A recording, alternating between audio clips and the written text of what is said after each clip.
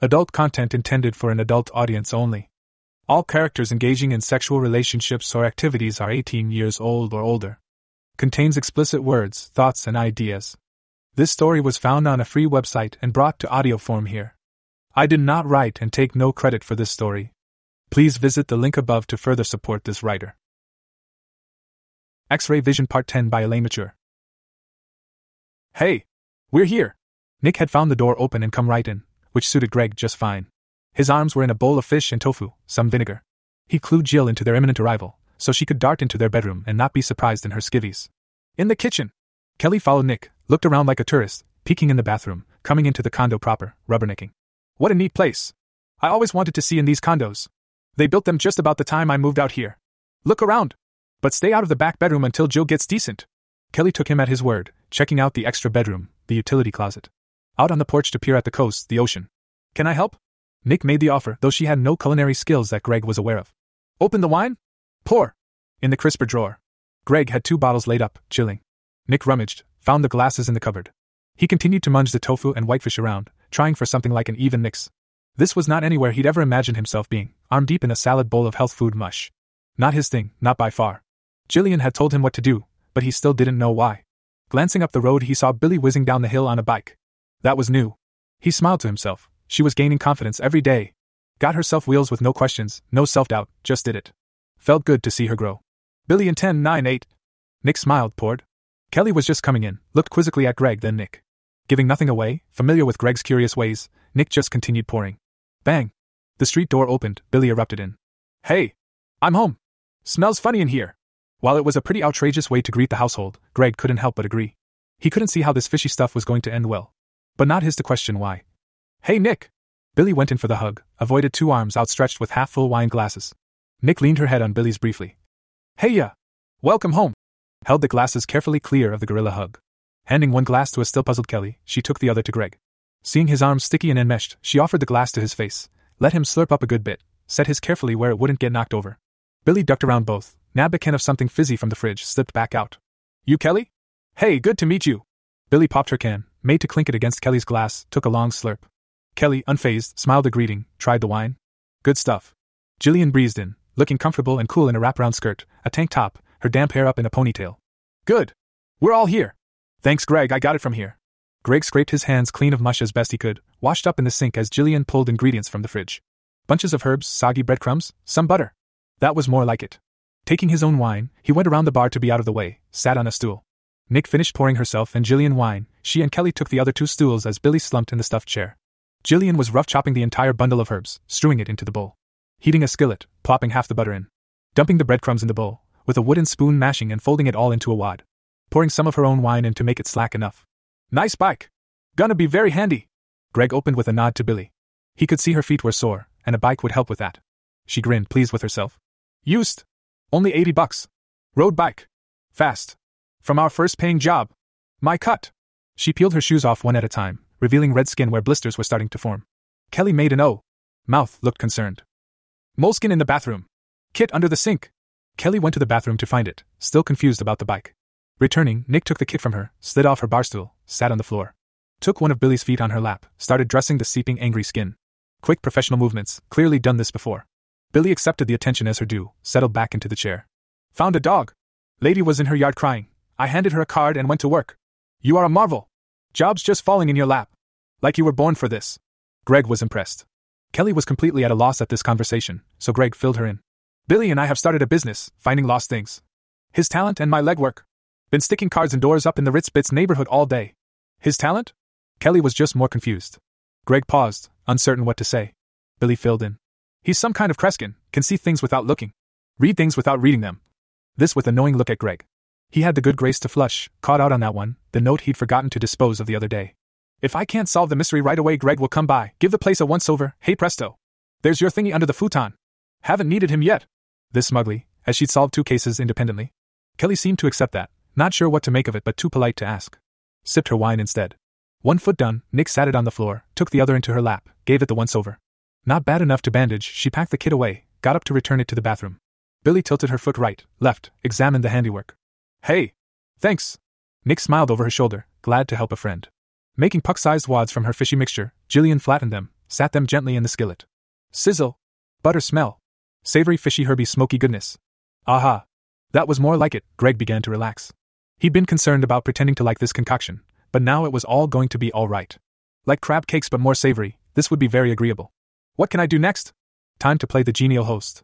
Get some pita and hummus out, make a tray? He'd seen the bready wedges in the fridge, the tub of yellowish mush. That must be pita and hummus, though he had no idea which was which. Probably some kind of spready snack? Deciding on the wooden board usually used for hot pizza, he fetched and opened the tub, sat it in the middle, put a spoon in. Tore open the bag of bread triangles, made a neat arrangement around. Before he was even done, Kelly was smearing the putty on a wedge, chowing down. Smelled okay. Greg put a tiny dab on a wedge, tasted it, yummy. Garlicky. Spooned up a great wad, smeared it on. Popping one in, Kelly smeared 2 more, gave one to Billy on her chair, one to Nick as she came out of the bathroom having washed her hands. They chewed and swallowed in silence for a while, giving Jillian the floor. Kelly and I had a little outing today. Had to get a reprint from the clerk 1 county over, down the coast, summary of charges and bail refunds. They refused to fax it, some privacy issue. Something about a conviction overturned, bail not refunded. Anyway, a long hot drive, not a lot of air coming out of the truck vents. Greg made a mental note to tell the shop when it went in for oil. Maybe he could even give them a hint what was wrong, if he could figure it out by looking. Billy had gotten up, was leaning on the bar stuffing her face with bread and goo. Jillian had the first batch of fish and tofu cakes on a plate, set them down by Greg's board, smoking and brown. Careful! They're hot! Greg fetched a fork, busted one open, steaming.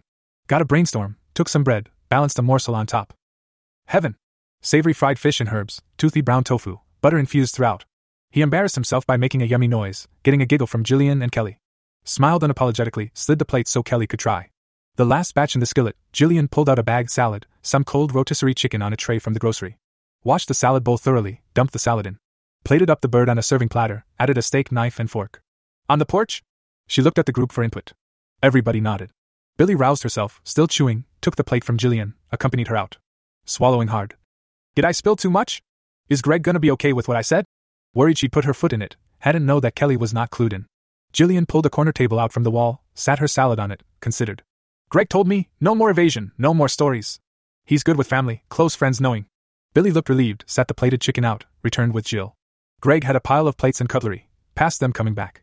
Nick was dishing up the rest of the fish cakes, turned off the heat. The girls passed around the bottled salad dressing from the fridge, the breadboard, the fish plate, utensils, trooped out, each with a glass in their hand. Greg had arranged the love seat on one side of the table, a chair on the other. They were still short 2 chairs. Billy went back in, dragged out the stuffed chair from the condo. Jillian suggested. 3 across? Looking doubtfully at the love seat. Dressing table in our room. That from Greg. There was a chair there, wooden but padded. Billy haired back in, left them arranging plates and passing out forks.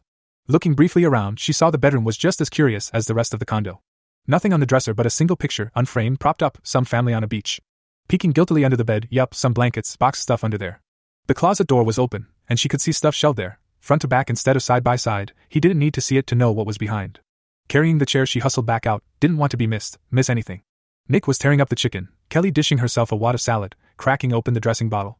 Greg and Jillian looking on like happy parents, on the love seat, content, sipping wine. Taking her chair for herself, Billy hooked an entire fish cake onto her plate, hot. Added a handful of bread, a big spoonful of the garlicky paste, started in. When everybody had sampled, smeared, forked and chewed enough to quell the hunger of the day, the chicken reduced to a stripped carcass, the conversation resumed. Snowball! This big dumb mutt had the time of her life, smeared in dust and grease and poop. I lured her with decoy food dishes. Mrs. Rich went gaga when she saw her. Emergency trip to the groomer. Everybody laughed. Nick had to put her head on the table, couldn't draw a breath for a bit. Had a soft spot for doggies. So he says he thought bail meant he didn't have to show. What was the point in paying off the clerk if it didn't get him off? Nick was a natural storyteller, could even do the voices. Jillian got the biggest kick out of that. The bail bond crowd could be vicious about their clients. Tito is a reader. He spends every night in his room over the tire shop, has this big stack of detective novels, reads a book each night. Spends all his extra money on true crime subscriptions. Kelly said it all soft, clearly something going on between her and Tito, or would be if given half a chance. Greg got all thoughtful about that one, smiled but then stared into the distance for a bit, shook himself. After the stories were all told, Greg fetched the wine bottle, topped them all up and sat it on the table, another bubblykin for Billy, stacked and carried the dishes in. They could hear him splashing and clattering happily in the kitchen. Okay, somebody going to tell me what this Greg thing is? You're all so coy, clearly something is up. Kelly had been bottling that up all evening. Nick spoke up, of course. Nick couldn't keep a secret to save her life. He's called the Finder. He can find things, anything he wants. He found my wallet in a trash can outside Eastwoods, middle of the night, in the dark. Don't know how, don't care. He's a sweet guy, does things to help people is all I know. Kelly put her hand to her mouth, inhaled sharply. Greg is the Finder? I thought that was a tale for tourists. Jillian was looking proud, which made Billy relax, all secrets out in the open now. Jill said he could find me a job, just by walking around. Before I came up with Billy's recovery service. He can see who's in a house before he goes in, he can read notes on the counter without opening them. Has all his stuff stacked away, under the bed, in the closet, doesn't need to see to know where everything is. He even keeps the porch furniture up against the wall, can barely see the ocean, can't see shit on the beach from there, missing the best view in the complex. It doesn't matter because he sees it anyway, because he's Greg. It felt better just to blurt it out, nothing anybody else couldn't notice on their own anyway, but now she'd said it. Felt relaxed, felt calmer now, all the stress gone she'd felt since she arrived. She lived with a magic man and that was cool, that was okay, he was Greg, so it was all fine. Kelly still had her mouth open, looking around the porch, remembering the condo layout, the stuff under the bathroom sink. The way Greg had known Billy was coming, making supper, going straight for everything without Jillian saying where, he just knew, he saw. It all whirled in her head like a kaleidoscope, clicked into alignment with crystal clarity, a complete picture whole, it made sense now. Kelly started laughing. It was so funny, she knew a guy with a superpower, and it was Greg. Good old goofy Greg. The most harmless, kind, durable, dependable, helpful person she knew. Next to Tito, so okay, the second most. Jillian got all soft. I know, it's okay somehow. Not some mean guy, some selfish guy who would use it for. Because it's Greg. He saved me the night I was lost on the beach, found me in the dark, saw I had nothing, everything gone, nobody who cared, no future, nothing to live for. It was all coming out in a rush now. With a few words, and a pizza and a room and then a job and a reason to stay. Like he knows where everything is and also where it should be somehow. Where I needed to be. She had tears on her cheeks now, still smiling and oh so happy and crying too. Billy stared open-mouthed. Nick nodded, understanding, been through it herself. Kelly went to Jill, knelt, held her close, hugged her tight, face wet with her, for her. Billy shut her mouth with a click, worlds of hidden meaning revealed behind this confession. Why Jill did the chill stuff she did, why Billy was even here at all, her and Nick and who knows. And Billy knew she would keep this confidence, told by Jillian to people who deserved to know but only them, personal and private, and now hers to keep private for Jillian because she was one of the good ones. Because she was like Billy, somebody had helped her, so she helped Billy and Nick, it was that simple. Jillian rubbed the tears away, still smiling, held Kelly's face, looked at her, rubbed her damp nose on Kelly's. Kelly grinned, stood, returned to her seat, took a long pull from her wine. Topped up from the bottle. So, now that we're all good. And they were something like a club, no secret handshake but a secret anyway, a good secret. Change of subject. Somebody tell me where we're going to find more folks like you guys, like Tito. It's the slow season, I'm not likely to find any more candidates on the boardwalk until spring break, thank God. Somebody strong like us, who can do our job, face down scared men who want their way, tell them no. Anybody? Kelly piped up. Have you considered aunties? Jill looked blank, which made Nick laugh. That's brilliant, Kelly. Mrs. Pham says some of her friends have a hard time, could use some extra cash, something part-time. Concerned. Would they push back though? Stand up to an angry man, tell them how it was going to be, take no shit? Make them believe it? Jillian had nixed Billy because clients might not listen to a kid. Nick nodded emphatically. You don't know Vietnamese aunties then? They deal with pushy men every day, you better bet the men believe them when they tell them off. Most are bilingual, enough to get their message across. And they'd sure love a private income. Something they don't have to owe to a man. A slow smile spread on Jillian's face. She started liking this idea. It wouldn't even hurt to be mostly bilingual. They can sandbag, use that to deflect arguments, pretend not to understand when it's convenient. Make it easier for clients to shut up and listen instead of making demands? And even part-time would help. I'd take that time to move on to new tasks, take more duties off the boss desk. And if Tito moved on. Nick perked up. Tito is going? Where? Jill looked evasive. Oh, nothing definite. I'd kind of suggested he might do some home visits like you, maybe with you. If that worked out, who knows? Then I'd have another desk to fill, maybe two, maybe part-time. Maybe more. Nick liked the sound of that. She'd wondered what her next step was, how she was going to get from phone drone to skip trace. This sounded like it might be a way forward.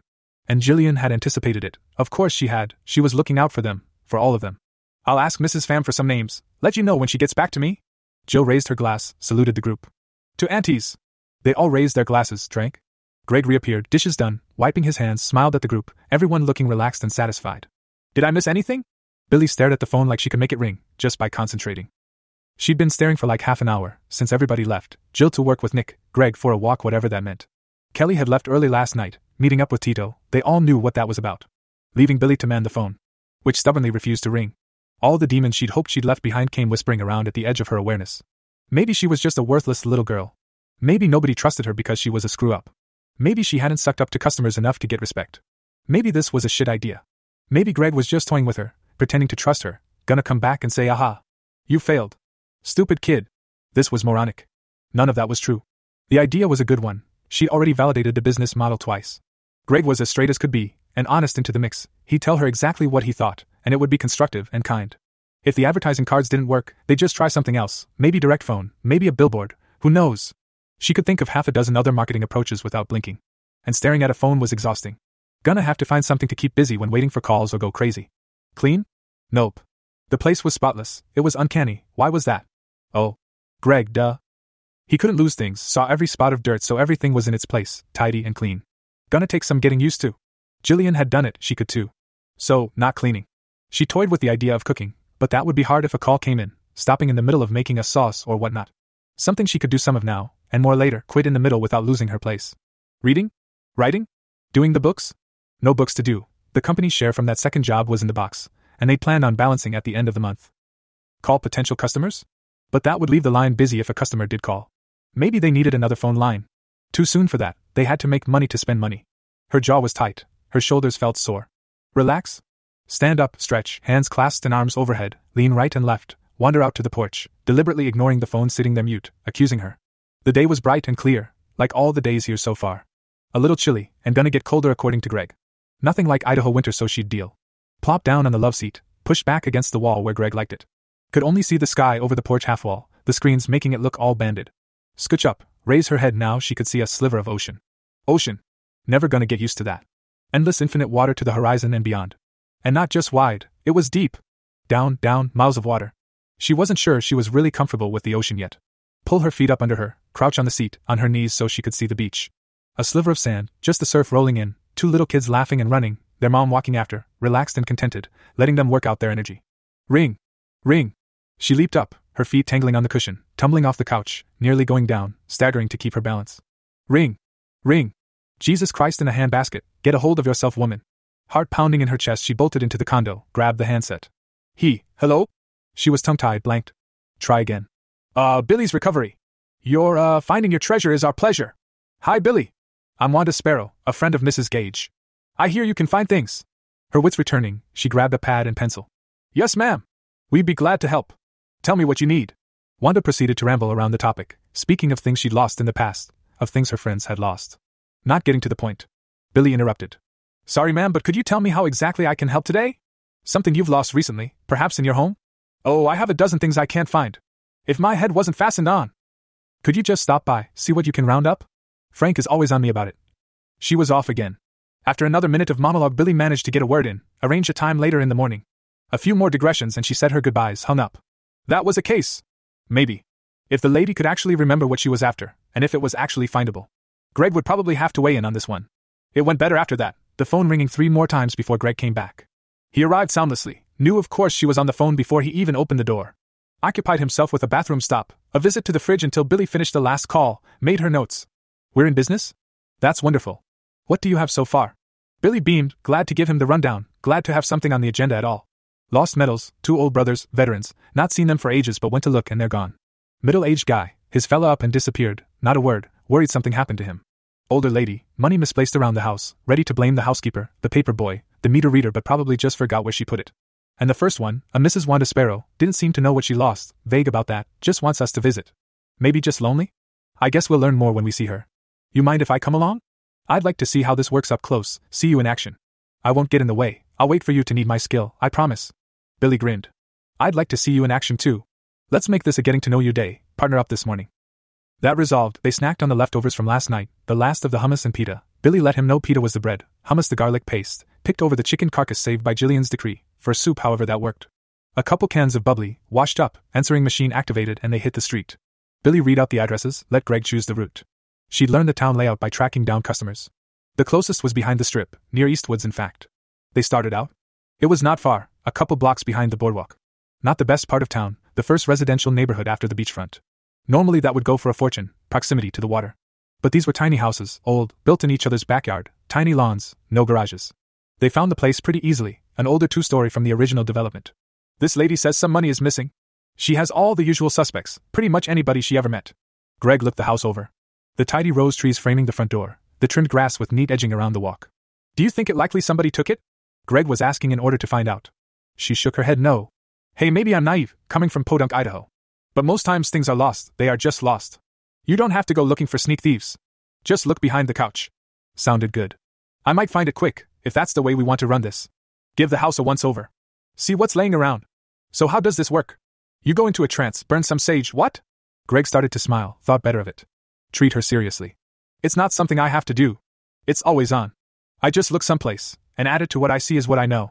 I know for instance that her attic had squirrels chewed through the attic vent in the rear, but that's been repaired. He was craning his neck, examining the roof line, seeing it and seeing it. He turned his attention to the ground, the foundation. Her water service is old style, small diameter. Her pressure is probably low. The drains go to the city sewer, but the pipe, where it comes out of the house. It's not flexible, not to code today, under stress from the ground freezing and thawing, cracked. In another winter or two she's gonna have a soft spot under that window. He pointed to the foundation on one side of the front door, probably a living room window. Billy was impressed and a little excited. Not afraid, this was Greg. He'd never been anything but kind. Just thrilled to be learning all about this stuff. Nobody back in Idaho would even imagine. So what's in there? Any place to lose things like money? Greg glanced around. 1,000 places. Furniture everywhere, hardly room to move around. Bookcases, maybe a dozen, filled with cookbooks, mystery novels, travel guides. Oh, there's money in the books, some of them. A 10 or a 20 just stuck in the pages, seems like at random. Billy nodded. She could have just squirreled it away. Here she grinned. Forgot that she'd done it? Greg considered. From the content of the kitchen cabinets, I'd say she does quite a bit of that. He didn't elaborate, but the cabinets were pretty scrambled. Most of the dry goods in a pantry cupboard, but also the sugar canister misfiled in the china cabinet. Salt shaker in one drawer, pepper shaker under the counter, in with the dish soap. Silverware spread in every drawer at random. She losing the plot? Getting a little dotty? Billy didn't want to be mean about it, but she'd met quite a few oldsters when delivering hot meals back in Ketchum. Sometimes they'd lose their train of thought, or even have to be introduced each time she delivered, like it was the first time. Sweet old things, she missed them. Greg nodded. We'll have to tread lightly. She may have forgotten about the lost money, may not even be expecting us. They went in the gate, the 4 steps to the front door, and Billy knocked. Looking sideways at Greg while they waited. You need a better shtick, maybe some patter. What you do is magic, may as well play it up. Greg just raised an eyebrow, didn't comment. They heard scraping inside, like something dragging across the floor. The knob rattled for a bit, the bolt lock was released. The door opened a crack. Yes? In an old, frail voice. Just an eye showed through, still Billy could tell her expression was dubious. Play it by ear. Good morning, ma'am. I'm Billy from Billy's Recovery Service. I hear you may have something that needs finding. That's what I do. Can we come in and talk about it? All friendly, not assuming anything had come before, keep it simple, no confusing details. Who's your friend? The dubious eyeball on Greg now. This is my business partner, doing a ride along today to see how I pull off my magic. If you wouldn't mind, he'd like to observe, learn about this end of the business. Billy glanced at Greg, to see how he took that. He was fine with it, making an innocent face, nodding. The lady took a moment, then opened the door more widely. Come in. Pardon the mess. I'm just tidying up. Turns out the mess was everywhere. Piles of newspapers, books spilling out of bookcases. Unread mail in bundles. Every horizontal surface had something. Clearly no tidying up had happened for ages. An end table covered in precious pottery figurines was shoved behind the door, making it hard to open fully. Apparently, this had been in front of the door. Moving it had made that scraping noise. In any case, they had to huddle between an armchair and a bookcase while the homeowner shut the door and moved the end table back. This cleared a route into the house proper. Come into the kitchen. I've just put on tea. Would you like some tea? It's ginger, for my digestion, but still very refreshing. Billy made polite noises as they followed, Greg continuing to survey the room's contents. He could see it all, but not understand it easily without concentrating on one part at a time. It was all just too much. Drawers contained small change, receipts, coupons, rubber bands, paper clips, stray poker chips, even a pair of silk stockings. One china cabinet contained jewelry, mostly costume by the look but maybe 1 or 2 good pieces, randomly laid over the display shelves. Through a dining room with a fine walnut table, scratched and water-stained, piled with crockery of every description. No place to sit here. The kitchen was relatively clear, with a small breakfast table against one wall and 2 chairs. The lady offered one to Billy and the other to Greg. He deferred, leaving it for the ladies to sit and discuss. So Mrs. Billy consulted her notepad. Mrs. Starr, is there something I can do to help you today? Mrs. Starr gave her a blank look, settling into her chair and fooling with the sugar bowl. What's that, dear? You want to do something for me? My visiting nurse will be along shortly. She takes care of most of my errands. No, I can't think of anything. The tea kettle began to whistle, but Mrs. Starr was either too distracted or hard of hearing to notice. Billy gave it a moment, then got up and went to the stove. Taking the kettle in hand and turning off the burner, she found the pot ready, lifting the lid to find a tea ball already filled inside. Pouring the pot full, she sat the kettle back, clamped the lid back on and brought the porcelain pot carefully to the table. Set it right here, dear. A crocheted potholder, much stained by previous teapots, sat ready. 1 cup was already on the table. Billy gave Greg a raised eyebrow look. He got the message, scanned the cupboards, pointed surreptitiously at the second cupboard from the left. Billy fetched 2 more identical cups from there, rinsed the dust off in the sink, brought them over. Mrs. Starr was happily rearranging the pot, sugar bowl, a once gilded cream pitcher attractively on the table. She seemed oblivious to Billy's activities. I only ask, Mrs. Starr, because we're starting a new service. We find things that folks have lost or mislaid. You may have heard of us? Billy's Recovery Service? She perked up at the name. Oh, yes. I heard something at the dog groomer's. You are the clever girl that found that dog. Birdie, is it? Yes. Billy, ma'am. That's us. Now, I don't think you have lost a dog, have you? There had clearly been no pets in the house, else the clutter would have been disastrously scattered. The relative tidiness of piled belongings and delicately balanced items proved that. Oh my, no, not since my dusty past. Oh, last June? It may have been in June, but probably more than a decade ago. Why she still visited the groomer was anybody's guess. Sorry to hear that. It's hard when a dear pet passes on. Leaves a big hole in your heart? Billy knew all the polite forms and responses, presumably from years of church lady small talk. Mrs. Starr nodded absently, poking at the teapot, looking inside, impatient for it to brew. Billy gently took the pot from her, got a bemused smile in return. Checked the pot, began pouring. The first cup she set in front of Mrs. Starr, who began happily scooping sugar into it. The second she handed to Greg, who took it politely, returned Mrs. Starr's smile, sipped. Not bad. Ginger, fresh, bright. Not normally a tea person, but this could grow on you. Billy poured one for herself, took the offered sugar bowl, took a healthy scoop. Sipped, made a wry face. Oh, I know, dear, it takes some getting used to. But my digestion isn't what it used to be. My dear Alfred used to make me the most wonderful Earl Grey, every morning for breakfast. Now I can't tolerate it. Was Alfred your husband? Yes. For 40 years. Then the cancer got him. That was, I don't know, 30 years ago? He was a stockbroker at that big firm in the city. That would make Mrs. Starr late 80s or even in her 90s. She looked pretty spry for all that. Still living alone. Still moving furniture. He was a collector. Porcelain, jewelry. Coins. Oh, he would spend hours at that desk, cataloging his collections. Taking items out one by one, looking at them, smiling his gentle smile. I called it petting his children. He was amused by that. He loved his precious things. Especially the coins. It must have been a relief to you, all those precious things to remember him by. Billy was fishing for some reason we were here. But she disappointed. Oh well, most of that had to go when he died. Some investments that didn't work, something at the firm that had to be cleared up. But our solicitor made sure I kept the house. And a little money. It's been enough. Surely a coin collection must have been valuable? Still looking for something we could do for her. I suppose. It was his father's set, what got Alfred going in the collecting line. Such pretty things. So shiny, they would dazzle your eyes. Such pretty symbols. The beautiful lady, the majestic eagle. He would never part with any of them. I suppose the solicitor had to sell it for him, after he passed. Here she looked sly. No, they never found them. Alfred could sense he was going, told me they were not to be taken by the city men. Put them away where no one would find them. Kept them from those lawyers and those greedy men from the bank. They took the porcelain, the jewelry. But not the coins. Might we see them? They sound wonderful, and I've never seen a real coin collection before. She gave a sad look. I'm afraid not. You see, Alfred never told me where they are. So I couldn't tell the lawyers, he said. I should have them, against a rainy day, he said. Aha! Here was something they could get their teeth into. A long-lost coin collection. Greg spoke for the first time. Mrs. Starr? Perhaps Mr. Starr kept them in a bank box, or a storage locker? Would you have found them in that case? Did he leave a key, or a combination, or an address perhaps? She tissed at that. Oh my no. He kept his collections here in the house. Never trust the banks, he said. He lived through the crash, you know. His father lost everything but the coins. Jumped from a ledge. Alfred had only the coin collection from his father, that and his memories. Billy gave Greg a meaningful look, which meant get to work. While Billy continued to talk of inconsequential things, the tea, the porcelain, the neighborhood and how it had gone downhill, Greg started searching. Starting from the attic, he quickly dispatched the trunks, boxes and bags. Nothing but old clothes and photographs. A bundle of love notes. Tied in a very faded pink ribbon. A tabletop Victrola. Not valuable, just a few dollars at a thrift store. The mainspring seized, the needle rusted by time and humidity. The upstairs bedroom gave him little trouble. No clutter, that was restricted to the bottom floor. Just a closet with old suits, dresses.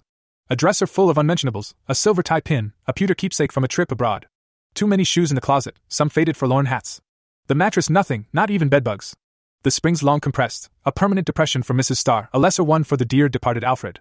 He was going to turn to the downstairs, begin a methodical scan of every piece of furniture, every stack of paper, every bag of hangers, candlesticks, dowels and clothes pins. To delay that prospect, which would certainly give him a headache, he tarried in the upstairs hall. The old construction was lath and plaster, no insulation, just hollow walls. Nothing but a few ancient mouse nests wedged between the studs. A pencil note on a baseboard from a workman all those years ago. If you are reading this, something is quite wrong. Cute. The bathroom a claw tub, rust loosening the chipped enamel to flake off in spots. A toilet with a half-waterlogged float, quietly seeping. A cabinet with mostly expired pots and potions, many of a kind no longer sold. A sink, fancy plated faucets, hot and cold with the shine mostly worn away, the pot metal showing through. Desiccated cracked drain plug set to one side on a short chain. An earring in the trap, corroded and stuck in the sludge. Old copper pipes in the walls, mostly green, mostly plugged with mats of old corrosion, barely any room in them for the low water pressure to deliver any water. It must take an age to fill the tub. A copper flour canister, wedged between the hot and cold, plastered in behind the sink, the ancient, patched plaster beginning to crack around the hole where it had been inserted. And inside that gold. He gave Billy a small smile, tilted his head to indicate up there. She smiled broadly back, looked fondly at Greg. He knew that look it meant good boy. He'd seen it from Jillian more times than he could count. Still, it made his heart feel good. Mrs. Starr? I believe we can find your coin collection if you'd like. She looked puzzled. Dear, nobody has been able to trace that for years. If you can find it now, I will eat my hat. Is there somebody we could call, who could help you value it, and keep it secure? Once we do find it. You'd have to ask Mrs. Jones about that. Fecundity Jones, can you imagine? Such a name. She's my visiting nurse. Married to Sorrowful Jones.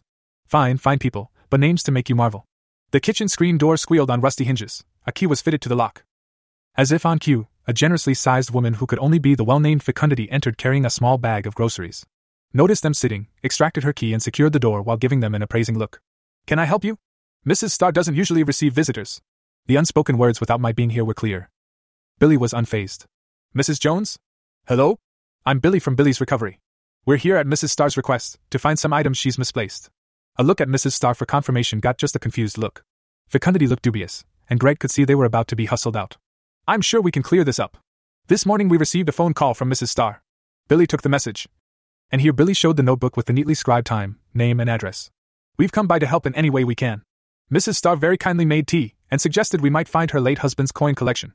Which we are confident we can do. Provided we can identify a safe place to keep it, perhaps with a trusted friend? A lawyer or banker? Mrs. Jones was set back by this. Her friends are mostly gone. She has a lawyer, had a lawyer. Haven't paid her in ages, no money. In fact, I've not been paid in ages. Greg's estimate of fecundity went up 3 notches.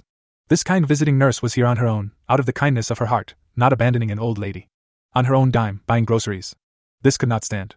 If I could get the lawyer's name and contact information? I believe we can clear this up today. Get you paid, get the lawyer paid. Get the coin collection safely in a deposit box, to be valued later. It was happening a little too fast for the kind nurse. She stood numbly, her day upended, uncertain how to proceed. Billy took charge. Let's start this way. You'll fetch the coin collection, work forward from there, worry about the rest once we can see there's something to be done. Fecundity nodded, not sure where this was going. Greg, would you show this kind lady upstairs? She can witness you searching, verify the collection was found in this house, belongs to Mrs. Starr? We'll sit here and chat, finish our tea. That seemed like the best approach. Groceries put away, the deputized search party trooped back to the entryway and up the stairs, careful not to knock over any mail stacked on the steps. Billy distracted Mrs. Starr while the goings-on went on above. When a scraping, clumping noise came down, Billy explained. That's just Greg, finding Alfred's coins. I'm sure he'll clean up any mess. Mrs. Starr agreed. Men could make such messes. Why, her Alfred used to track mud from the carriage house right on the carpets. Every time it rained, she had half an hour of scrubbing. They came down shortly, a dented copper flour canister in hand, Mrs. Jones looking dazed. Greg cleared the tea away, sat the canister on the table. Eased the top open. Held out Mrs. Starr's hand gently, tipped the content. More than a dozen bright shiny coins slid onto her palm, spilling onto the table. Each with a vividly embossed eagle or seal on one side, a classic figure or face on the other. Mrs. Starr's face lit like a Christmas tree. Oh. Oh. Oh. She could not speak, seeing these beautiful things again after what decades? A quarter century. Double eagles. From the last century, early this century, Alfred's father's collection. Worth enough to pay all the bills, renovate the house, keep Mrs. Starr in groceries forever. Mrs. Starr had no interest in that. She just kept turning the coins over in her hand, smiling, remembering the coins, remembering Alfred. Mrs. Jones had an old Chevy sedan which took them to the lawyer's office, smoking and rumbling.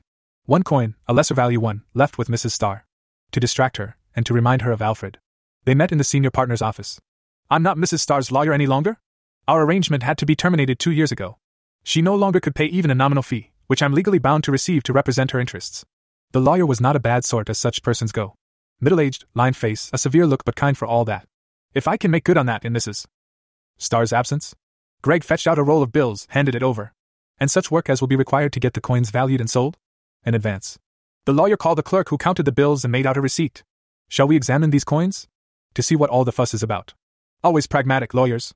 Mrs. Jones had taken possession of the canister and produced it from her voluminous cloth bag. The lawyer opened it, tipped it gently onto her desk blotter, let them roll out, arranged the desk lamp. They all looked at the shiny, improbably splendid display. Collected new, a century ago, untarnished as only fine gold can be, untouched for decades, practically perfect condition. And this is worth, how much do you suppose? A reasonable question. They are of course worth more than the $20 face value, in the gold alone. And as collector's items their value is many times even that, thousands each. Double eagles are famously collectible. 3 are of special interest. 2 from 1861. Those are in the tens of thousands. Maybe more, few exist in this spectacular condition. The lawyer poked at the collection with one finger, extracted the 2 with that date, of old-fashioned design, busy. Found one more, dated 1907, somehow more beautiful than the others. Looked quizzically at Greg. Yes, that one is the finest. Struck just 1 year, the year of Roosevelt's redesign with more modern engraving, more suitable to the style of the age. With a special high-relief, reverse image. At only 2 US mints. That one is worth many times the entire balance of the collection. How much are we talking? Enough to pay her back taxes? To get Mrs. Starr into an assisted living facility? The lawyer was not hard-hearted after all. Greg considered. Enough to build and run an entire assisted living facility. They looked at the coins with something like reverence now. Mrs. Jones sat heavily in the guest chair, tears on her cheeks. It's been hard. Keeping her in groceries, doing her laundry. Trying to keep her from burning the place down. You don't know how many times I've come over to find the burner on. She started bawling, just letting it out, the stress of years suddenly relieved. Billy stooped over her, hugged her, held her until she settled. I suggest, if you would be agreeable, Mrs. Jones, that fecundity be named her guardian. She's clearly the one most invested in her well-being, has the longest history with Mrs. Starr. In her present state, a familiar face would be a great asset. The lawyer gave her a questioning look, and got a slow nod. To facilitate that, it would be desirable for Mrs. Jones to have a reliable car, a grocery budget, a reasonable stipend for all her services, paid by the estate. Again, the lawyer thought that possible, signaled the clerk to begin taking notes. I'll get these put away safely, arrange for them to be valued in the city. Start on paperwork to get Mrs. Jones assigned as guardian. Get her back pay. She hasn't been paid in years. This from Billy. A note made, and that was that. They left Mrs. Jones with the lawyer, working out the details. On the sidewalk, Billy stopped Greg, looked him long in the face, then folded him in her arms and just held on for a while. Eyes tight shut, against any unexpected outburst of emotion. Greg waited, content, until she was able to go on. That one is one me, I'm afraid. Billy frowned, glared at him. Greg explained. We didn't get paid. I did that. I guess we can call it market development? Word-of-mouth public relations. Billy punched him in the arm, hard. Dummy! Rubbing his arm, smiling, they continued downtown toward their next appointment. On the way, Greg started herring off the route to pick up stray valuables. A charm bracelet buried in the grass by a parking space, silver, engraved MC whoever that was. Cash stuffed under the back seat of a stripped car in an alley near the bar, maybe a few hundred, funny the car thieves had missed it. A stained, sun-faded bank bag on a ledge over a dumpster, maybe dropped from above. Anyway, just a few 5s and 10s. The best one, the old disused coal chute of a last-century brick 4-story apartment building, containing a bundle of cash wrapped in a yellow newspaper, nearly $2,000. Billy was checking the date on the paper. That was there a long time. You had to have seen it before? Greg looked abashed. I don't like to dig in coal chutes. I put that one off until I needed it. Billy shook her head. You didn't need it today. You're just showing off. A grin? Yeah, well, I thought I'd let you see how I do it, how I can find stuff just by looking, how far it works. That's the idea this morning, right? Getting to know each other? Billy nodded. Sure. It doesn't look a lot different from you remembering where you hid something, going back to get it. I know. You didn't put that stuff there, probably a botched drug drop? But anybody watching would just assume you put it there. Otherwise, it makes no sense. Greg agreed. I've gotten a lot of slack that way. Folks just assume there's some reasonable explanation, that I'm just eccentric. I guess I've never worked very hard to explain, just let them think there goes crazy old Greg. She was silent for a block, getting close to their next site. On the last corner she stopped, looking at the ground, thinking, then facing Greg. He took a few more steps, noticed he'd lost her, turned, waited patiently for what he seemed to know was coming. Why? You found what? A week's income just wandering around. You don't need this business, you don't need me. Why are you here? What is this all about? She was plainly conflicted, wanting this to work, wanting that partnership to be legitimate. But faced with Greg's clear lack of need, her doubts were surfacing. He said it plainly, as she knew he would. But with defensive body posture, arms crossed, looking away, then looking at her. We are partners, so I'll be straight with you. I need this business for about the same reasons as you do. I need to be taken seriously. I need to do important things for other people. I need. He stopped there, closed his mouth. Billy got frustrated. Out with it. Stop deciding what to tell me, what to hold back. I'm not a kid. Would you edit your answers to Nick? To Jillian? I'm tired of being spoon-fed, all my life silly half-answers to important questions. Just say it. Greg's mouth half opened, a dumb look like he was just caught doing something stupid. Shook his head, dropped his arms, now in open posture, now she knew she'd get everything from him. Collecting his thoughts, he looked over her shoulder, then straight in her eyes. She'd not noticed how piercing his look could be, how he could literally look straight through her, see everything. She wanted to flinch but suppressed the impulse, stared right back. It matters. The money I need money too, I grew up poor, I need to respect that. My parents worked hard for every dollar. I've made quite a pile by now, mostly like this, a few dollars at a time, occasionally more but all put away against hard times like I was taught. I figured out, Jillian helped me figure out, that money matters but far less than people. Now everything I do is for people, now that I have enough money for me, for us. But I have to respect boundaries, how my friends see the world, where they are in their lives. We're very careful with money, Jillian and me. Because she is like me, needs to respect it, what it represents. The hard work, the careful spending, not wasting. That's how we decided to do it, how it works best for us. For you and me? I think you need to know that what is yours is yours. No question about you deserving it, no blurring the lines. And what is ours, what the business has earned, tracking how well we are doing, that's a goal for you, so it's the goal for us.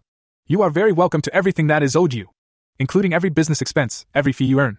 Nothing is too small to treat seriously, nothing is too large either. It all matters, making our business profitable, showing what we can do. That was a lot, and Billy took a while to process it. She understood it cost Greg something to reveal his feelings.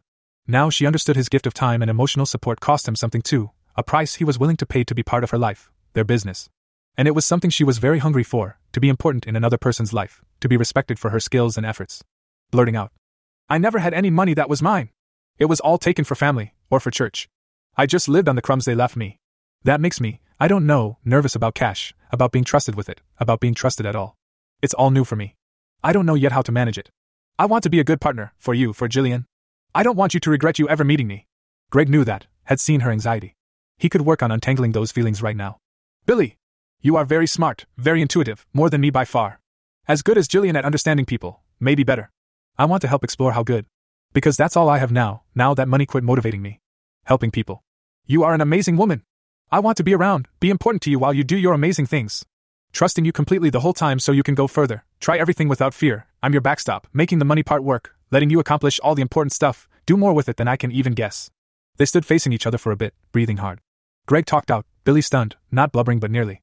Okay then. Okay. They resumed walking, each with their own thoughts for a bit. Finally. What's the biggest you ever found? Those coins? Greg smirked. I'll tell you about that some other time. This client lived in a remodeled Victorian. Pretty well done though some of the gingerbread was missing, the gables now had just slatted vents instead of windows. Probably no longer used the upper floors, too hard to heat and cool. A knock in the door answered by a middle-aged gentleman, impeccably dressed, hair just so. You must be Billy. Come in. Come in. He ushered them into the foyer, carefully relocked the door, led them to a sitting room. Who has sitting rooms in this day and age? A compact grand piano, an overstuffed settee, some old-fashioned horsehair chairs with hard seats. Chintz wallpaper. Greg didn't know what chintz was, but this romantic floral pattern had to be it. Billy started right in. What can we do for you? What have you lost? He looked stricken, dramatically so. Florentine. The love of my life. The man of my dreams. I'm late getting back one night after theater, dress rehearsal. And he's gone. Billy checked her notes. He leave any effects? A note perhaps? Nothing. As if he never existed. Even the picture of his dear mama, taken from the piano. They could see the place where the dust was disturbed, one of the pictures removed. Billy thought it best to be blunt. And you don't think he might have just left of his own accord? Vehement shaking of the head. Florentine despised such cowardice. Many was the time we criticized others for leaving unsaid what needed to be said. He would never have left without telling me. Here he got emotional, couldn't continue. Took out a too large handkerchief, who carried handkerchiefs, and blew his nose. Had he been behaving differently? Perhaps worried? Tired? That got a nod. I was concerned, he has had trouble in the past, the horses, you understand. I was going to confront him, ask him if he was in debt. I bailed him out before, when he has had his difficulties on the turf. So you think? I think he may have been spirited away by some sinister person, perhaps some underhanded money lender? He may be in a basement somewhere, tied to a chair even now. Billy didn't think that likely. You didn't get money from someone by tying them to a chair. His best source of funds was standing right here. No sensible loan shark would sever the link. She made some notes, tapped her teeth with the pen, thinking. So, no note. Picture gone. Clothes. He nodded. His closet is empty. His suits. Those silk shirts he loved. Probably taken to pay the debt. Unlikely. Used shirts wouldn't garner much. She'd seen them in the thrift shop for a few bucks. Do you mind if I look around? Enthusiastic agreement. Would you like to see our room? Billy didn't answer, just stood and looked around the parlor. At the piano, lifted the keyboard cover, the top. Nothing. The end table's a few knickknacks, a framed picture or two. The room was in fact scrupulously tidy, no room for anything to be hidden or mislaid. She spoke over her shoulder, looking behind furniture. He expected you to be late? Annoyed, she got an answer. Yes, I told him to expect me at 10. What are you looking for? You're not going to find him behind the couch. A nod, but she kept poking around. Retraced her steps to the foyer. Greg followed, curious how this was playing out, no idea what Billy was up to. The wallpaper was imperfect, a tear here or there. Shabby chic. Victorian photo on one wall, some staid matron looking into the middle distance. A clumsy landscape in watercolor. A patterned wool carpet, a little worn, a little stained, a little ragged around the edges. Greg didn't look at anything, he hadn't been invited on this one, it was all Billy for now. He just watched her, tried to imagine what she was thinking. Clearly, she expected to find something, but what? A clue? A stubbed-out cigarette? A bloodstain? A cryptic message? A ransom note? She went to the door, fingered the mail slot sealed against tampering, no longer usable. Felt around the door frame, for what he couldn't imagine. The frame was tight-fitting, no gaps or secret latches. She unlocked, opened the door, went out on the step, turned and looked back. A letterbox empty. A pot to one side tipped up, a key underneath, not a good idea at all but still no inspiration. Greg saw it an instant before Billy did, had read it by the time she tugged up the frayed carpet at the threshold, pulled out the envelope containing the note. Their client had followed them out, face clouded in confusion but now a look of anguish washing over. Billy handed him the note, pushed under the closed door as Florentine had left but somehow ending up under the tatty carpet instead of on it, hidden from sight. The man unfolded it with shaking fingers, started to read, crumpled. Greg waited to see what came next, but Billy took him gently by the arm, led him out onto the stoop, pulled the door quietly shut. What did it say? Billy knew what it was, a Dear John letter, but not what it said. I've always thought of being in love as being willing to do anything for the other person, starve to buy them bread and not mind living in Siberia with them, and I've always thought that every minute away from them would be hell, so looking at it that way I guess I'm not in love with you. Billy cringed. Pretty harsh. But better than lying and stringing him on, using him to pay gambling debts. What about? Billy shook her head. I don't want to make money off of people's pain. Greg conceded. Billy was his partner, she didn't want to charge for this one, and that was that. As they walked to the street, Greg offered. Where's shit at getting paid? Billy smiled gently, punched his arm again. This one is the two brothers, veterans, their war medals came up missing. Could be tough. Anybody might have taken them. You think they were taken? Billy nodded. Not the sort of thing you carry around and lose. Unless it's ghosts, somebody knew where they were, took them. Their knock was answered by a gruff old fellow, legs bowed by age but back straight, shoulders square. Military, clearly. Billy? This your factotum? Good, come in. We've convened in the dining room. He turned and left them to follow, shuffling through a wide arched door. The next room was the dining room, the walls covered in old maps, the table clear but for a silver platter. Another gentleman stood as they entered, greeted Billy with a smile and a handshake, gave Greg a curt nod. This is everyone? Fine, let's begin. Tuesdays 0900 hours I conversed with my brother, disputing his assertion that the Asiatic Pacific Theater ribbon is decorated with a bronze star and not the arrowhead for amphibious assault. He erroneously asserted it was for paratroopers only. I said no such thing. I was merely reminding you that both stars and arrowheads could be displayed, but only 3 in total. The additional amphibious arrowhead would have to replace one enemy engagement star. His interruption was dismissed with a curt cutting motion of one hand. We proceeded to the dining room to settle the matter. Upon opening the sideboard drawer, we found our entire collection of medals absent. Absconded. Stolen. They bristled with indignation, the first time Greg had encountered that look. They did it well, and if he'd been a soldier under their command he'd have been suitably scorched by the heat of their gaze. Billy smiled sweetly, began her interview. You last saw the medals when? Short and to the point, which Greg figured was perfect for these old soldiers. Christmas last year. Sergeant Holmes visited for our annual salute. Boxing Day. Holmes was delayed by weather. Agreement on that point, irrelevant as it was. That left 9 months or more window for the crime. Who has had access to this room since Christmas? The senior brother glared severely at the junior, who stoutly refused to be withered. Only my brother's whist club members. Not true. Others have been admitted. That salesman peddling his siding. Who should never have been admitted. Never left alone for a moment, ejected immediately I came down. So, not the siding salesman. Mrs. Klepper, every Wednesday. Mrs. Klepper is beyond reproach. I am shocked, brother, shocked you would slander her good character. Red-faced. I do no such thing. But she may have admitted someone without our knowledge. Perhaps a tradesman or delivery. Again, with a curt cutting motion. She has strict instructions and has never been derelict. I will hear no more of Mrs. Klepper. They bristled for a bit, not saying something, the older daring the younger to speak. Finally, he spoke for him. So, the whist club. That is where our suspicions lie, and where your investigation should begin. Nonsense! They are all of good character. Friends and confidants for a decade. Reliable men, all. A snort. A plumber. A nurse. A tennis instructor. A huff through the mustache. There's nothing wrong with being a plumber. Or a nurse. Robert Bush was a nurse. Robert Bush was a corpsman. A Marine. He saved lives of his comrades in the invasion of Okinawa.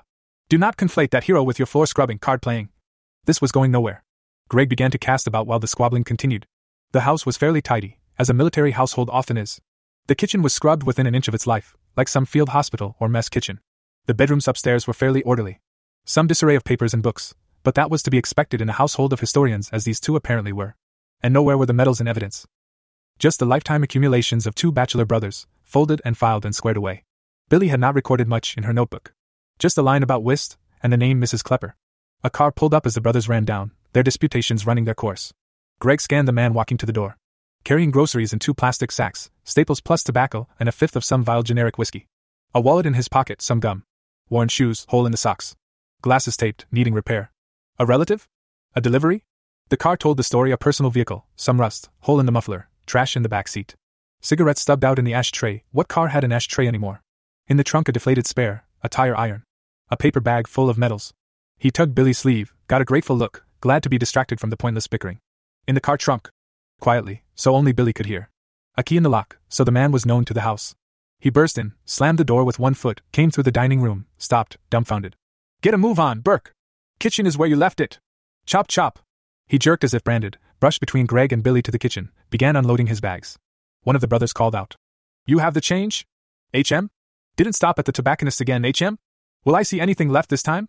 Burke bridled, scowled as he unpacked, didn't answer.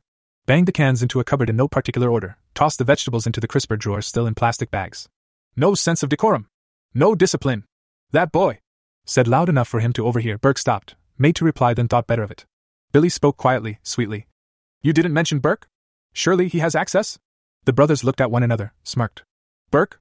He wouldn't do such a thing, not got the backbone for it, said with finality. But Billy saw Burke's small flicker of a smile, saw him relax, the resentment gone out of him. Because he knew something they didn't know, and it pleased him no end. Can I get myself a glass of water? Billy batted her eyelashes, didn't wait for a response, headed for the kitchen. Greg got the message. Tell me the schedule of the whist club? He asked innocently, knowing it would set off another exchange. Give Billy a minute with Burke. Nephew! Get the lady some water! Be a gentleman! HFF. No manners. And they were off on the foibles of whist club night. It's a regular schedule, and who was responsible for that? Getting a cup from the cupboard, pouring herself a glass, Billy leaned back on the counter, sipped, eyed Burke. Run a pretty tight ship, don't they? She made the observation, didn't expect a reply. Burke gathered the bags, stuffed them into a trash can. Laid the change on the counter with a receipt. Finally. They're a piece of work. I do all the chores, all the buying, all the driving. My own money, mostly. The tobacco is for the younger, thinks his dear brother doesn't know about it, pretends I buy it for myself. What do I get? Insults, disrespect. He smirked though, pleased with himself, and Billy knew why. Billy let that lie then. So you have them in the car. He paused, his smirk fading, his hand poised, the receipt forgotten. What? No. What? He was floundering for a response. She dumped her glass, rinsed it out, set it in the dish drainer, taking her time. Should we invite the uncles out, open the trunk? He turned white at that. She let him panic for a moment, let him realize he was up to his neck in it. Then she gave him his way out. Here's how it's going to work. You will explain to your uncles that you took them to have them cleaned, framed. A surprise for Christmas, so they will be ready for the annual salute. You will then get them cleaned and framed, ready by Christmas. At your own expense. Burke was ready to deny further, but Billy pinned him with a fierce look. You will pay our fee, as an apology to your uncles for upsetting them, calling us here for no reason, inconveniencing everyone. Burke was looking furtively between Billy and his uncles, frozen, ready to protest, to run, to beg. She took pity on him. It's not gonna end until you end it. They won't change. They'll always be demanding and imperious and inflexible. Let it roll off your back. You have to change first. Try being polite, agreeing with them. Let them know what you will do, and what you won't. Politely. It gets to be too much, well then leave. Find a life somewhere else, out from under. Always an option. It seems like you're stuck right now, that's an illusion. He deflated, trapped, nothing to say. This is your first step. An olive branch. A gift to the old farts, something they never expected. Start from here. And it went down like that. Burke went into the dining room, all meek, admitted to planning a surprise, apologized for upsetting everyone. Whether the backhanded comments, the jabs at his lack of planning, his thoughtlessness, his awkward way of going about it. And then, a comment from an uncle. HM. Well, HM, Burke? Good thought there. Suppose the old tin could use some spit and polish. And on the wall. Framed. That will be grand. Grand. Billy was writing out an invoice on a blank notebook page, laid it on the table. Gave Burke a look. Oh. Let me. My mistake, got everyone in a tizzle, should have said something. He reached for his wallet, blanched at the sum, pulled out a blank check, made it out. The brothers looked on, criticized his handwriting, but still, gave a curt nod when he handed it to Billy. All's well, yes. Right, that's everything put right, HM. I guess, thank you. Sorry for the cock-up, nephew was never good at planning, like our dear sister, came by it honestly. Can't fault him for that. As near a kind word as he was likely to get. Burke looked at his uncle, at a loss for how to respond, never got as much approval as that probably. Maybe a new beginning. Out on the sidewalk Greg appraised her with a sideways look. You surprise me. She gave back a who? Me? Look, didn't respond but pleased. And our first paid job, together. That did feel good. Next is the vague lady? Greg was reviewing her notebook, considering the route, how best to proceed. Billy was curious. You can see there? Can you see if she's home? Greg gave her a startled look. What? No. I just know my way around town. She was still looking at him curiously. Here. I can see those buildings over there, inside and out. What's in the alley behind, part of the building beyond? I can see that Piper Cub up there, nothing between us and them. Pilot showing off to her friend, taking him for a spin. Some romantic destination in mind? Anyway, wine and cheese in a sack, condoms in her bra. In his jeans pocket too, so that's gonna work out. The streets here are renovated, modern sewer, utilities. But beside that there's an old tile and brick service tunnel, fragments, still got water flowing in the gutter. Then just dirt to bedrock. That building, with the antenna on top? Offices on the top floor, some radio station. The broadcast is on tape, the DJ and an intern passing the time in the break room, bored. She's flirting, hoping to get lucky, no bra, no underwear, just tiny flannel shorts and a crop top. Not gonna work, he's not responding, dick soft, probably gay. Giggles, that was good, she's not getting weirded out. So, it's not about distance. It's about complexity, noise. Like my brain can only unscramble so much in one direction and then it gives up. I can't try to see any further, there's no try. It's just there or it isn't. Jillian said you can't turn it off? Used to be able to. In high school the hormones took over, that switch got lost. I could maybe try to find it again, but I'm used to it now, would miss it if it wasn't there. They walked, Greg skipping several opportunities to scavenge, letting Billy lead with just a sketch of direction. She found the right cross street, took them in the right direction first try. Didn't know there were ritzy houses down here. All the big ones were on top of the hill, she thought. This was newer, modern art style, boxy with recessed windows. Premium land close to the shore used to be mud flats but developed into vacation houses 10 years ago. Our complex is part of this, the other side on the beach. So about half the price here, Billy figured, and still really nice. Greg's must be worth millions. She's not likely to have a real job? Greg was remembering Billy's synopsis earlier. Head shake. Just lonely, I figure. We show off a bit, find a thing or two. Let her talk some, then get our fee and go. More for PR. Agreed. They touched the doorbell, heard a complex chime somewhere inside. A light came on overhead, the door opened. A housekeeper. Uniform, sensible shoes, hair in a bun. Holding a feather duster. May I help you? A professional smile too. Billy's recovery service, here at Mrs. Wanda Sparrow's request? Billy answered, just as professionally. This way, ma'am. Madam is expecting you. She ushered them through, closed up, led through a hallway and out onto a patio. A table, a pitcher of iced tea, some beachy fringed outdoor furniture, their hostess on a chaise lounge. Billy's recovery, madam. And she was gone. Sit. Have some tea. Forgive me for not getting up, I'm exhausted from my morning. Searched the house, top to bottom. No luck. That tea did look good. They'd been walking all morning in the sun, even in cool weather you get parched. Greg gratefully pulled out a chair, sat, poured himself a tall glass. Sugar in a shaker, he added a good half-dozen shakes, stirred with the extra tall iced tea spoons. Nice. Billy held out her glass, and Greg poured, always helpful. Offered the sugar, no thanks. Taking a healthy pull, Billy held her glass to the light, admired the sunlight through the amber fluid, the drops of tea sweat forming on the side. Maofeng Imperial, supposed to be one of the best from China. I can't tell it from Lipton's. This with a wry look from their hostess, Wanda. Billy grinned back. Very good after a busy morning. Speaking of which, what can we do for you today? Wanda gave a theatrical sigh, took a pull from her glass, sat it down. Rearranged herself on her lounge, taking her time. My husband is away. A lot. Most of the year. The time he's here, he's busy with work, with customers. On the golf course with his cronies. Consequently, I go a little stir-crazy. Just Felicity and me, that lovely professional woman you met? We do all right. We play some cards, we watch a serial. Go to a movie, go shopping, to tea with friends. Have a whole library of mystery novels. She's Agatha Christie, I'm Moore and Cleves, but anyway. You may take this with a grain of salt, a whole canister of salt, I'll understand. But things go missing, little things. All the time. No, Felicity isn't a disgruntled employee, nor a kleptomaniac. We know one another too well. We've discussed this matter between ourselves endlessly. Crime novel fans do things like that. Billy had let her go on, but now interjected. Is Miss Felicity the only professional with access to the house? Wanda smiled, touched her nose, pointed at Billy. Now you're thinking like a crime fiction fan. No, she's not. But none of the others visit often enough to explain a chronic problem. She got up, started pacing. A fine-fit woman in her compression shorts, tank top and barefoot. Greg wondered how on God's green earth her husband left her alone for even a weekend, much less a year at a time. The plumber visited last spring, sprinkler valve in the garage gone bad, didn't enter the house but to present his invoice. Food delivered always by the same boy, once a month for staples, weekly for green groceries. Again, doesn't get past the door. And so on. She got agitated. It's been accelerating. What was a monthly curiosity has become an every other week mystery. Sometimes twice a week. A notepad, a pencil. Fruit from the fruit bowl. A hair ribbon. Some nail files, a new box, I bought them, left on my dressing table and poof. Nothing valuable, nothing to call the police over. Hell, nothing to bother my husband about. He'd scoff and roll his eyes, say I just forget what I did with them. So, when Mrs. Gage gave me your card at Auxiliary Tea, told me about your services, I was over the moon. Finally, somebody to tell my story to. Somebody who might take me seriously. She pulled out a third chair, turned it around, sat in it backward, legs spread, arms crossed over the back. Thoughts? What can you come up with? Anything. How can we resolve this? Billy fooled with her pencil, thinking. Looked up. You have an idea? Anything is good at this point. Wanda caught her expression, saw she'd thought of something. Haas, anything appeared? In addition to things that disappeared? Wanda was stunned, her mouth open. Yes. How did you know? Yes. A theater program I'd left on the bedside table disappeared, then came back, a week later. And a nail clipper. I know, they all look the same. But I have a kind I like, buy them in packs, black leather, tungsten, anyway a different one showed up in the bathroom. Felicity said it was probably Frank's, left when he visited Labor Day. But it hadn't been there then it was. Weeks after Labor Day. What can it mean? What does it tell you? Billy looked divided. Can I confer with my business partner? Privately. Wanda looked frustrated, about to insist but she was too gracious for that, gave us a moment. Went to the kitchen to fetch lemons, gave us our moment. What I got? Greg could tell she'd solved it, but why the secrecy? Frank is bringing girls by, when she isn't here. It fit, it explained everything, it had to be true. That puts a different complexion on things. Do we rat out the husband? Do we confront Felicity, who must certainly be in on it? Poor Wanda, her companion and confidant betraying her. Greg could see Billy had those same concerns. They looked at each other for a bit, considering. We're here to find lost things.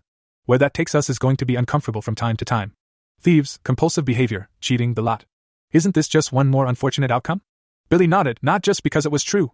Because she'd taken a liking to Wanda, wanted to be straight with her. Wanda returned, a plate of quartered lemons in hand. Greg scooted his chair back, took the plate, set it down. Wanda eyed them, uncertain, then worried. Greg stayed silent, looked to Billy. Billy had solved it, hers to reveal. You are having visitors when you are away. Wanda shook her head, relieved. Nope. Felicity and I make our own plans, often on the spur of the moment. She's full of ideas. No one else would. She got it, her face fell. Wanda was smart, you could almost see the implications as they occurred to her, as the dominoes fell. Frank was lying to her about being away, Frank was bringing folks by, Frank was cheating, Felicity was in on it. Felicity. Not Frank. No, that one word revealed what hurt the most. Her friend and confidant, her companion in loneliness had betrayed her. Frank she could have taken, have faced, have dealt with. But Felicity? Now she had no one. Strength came to her face, resignation, resolve. She was a strong woman. She would move forward with this betrayal, choose a new life, new friends. Let me get my checkbook. Businesslike, she returned through the house to some room they hadn't seen, returned with it, and Billy's card. Consulted the card, wrote out the check, handed it over. I should have seen that myself, if I hadn't been led around like a... She stopped, her face screwed up, unwilling to show emotion. Billy impulsively hugged her, got no response. Still too raw for that. Letting go awkwardly, she stood uncertainly. Felicity will, perhaps you can make your own way out. I find I will be without help for a time. If you know of any reliable companions who can do light housekeeping. She stopped talking, unable to continue. Turned away, sat on her lounge chair, head in hands. Greg spoke, not sure he was being heard, for her benefit and for Billy's. We will observe perfect discretion in this matter. You may rely on that. Getting no answer, they retraced their way to the front door. Felicity was coming down the hall, saw them leaving without her, curious. Saw their sober expressions, got it in an instant. Her face went blank. On the street Greg saw that Billy was looking worn, tired. That may be enough for one day? I know I'm beat, all this walking. A white lie, he'd walked like this for years. Billy just nodded, started toward home. For a time, they said nothing. Each to their own thoughts. Out of the blue.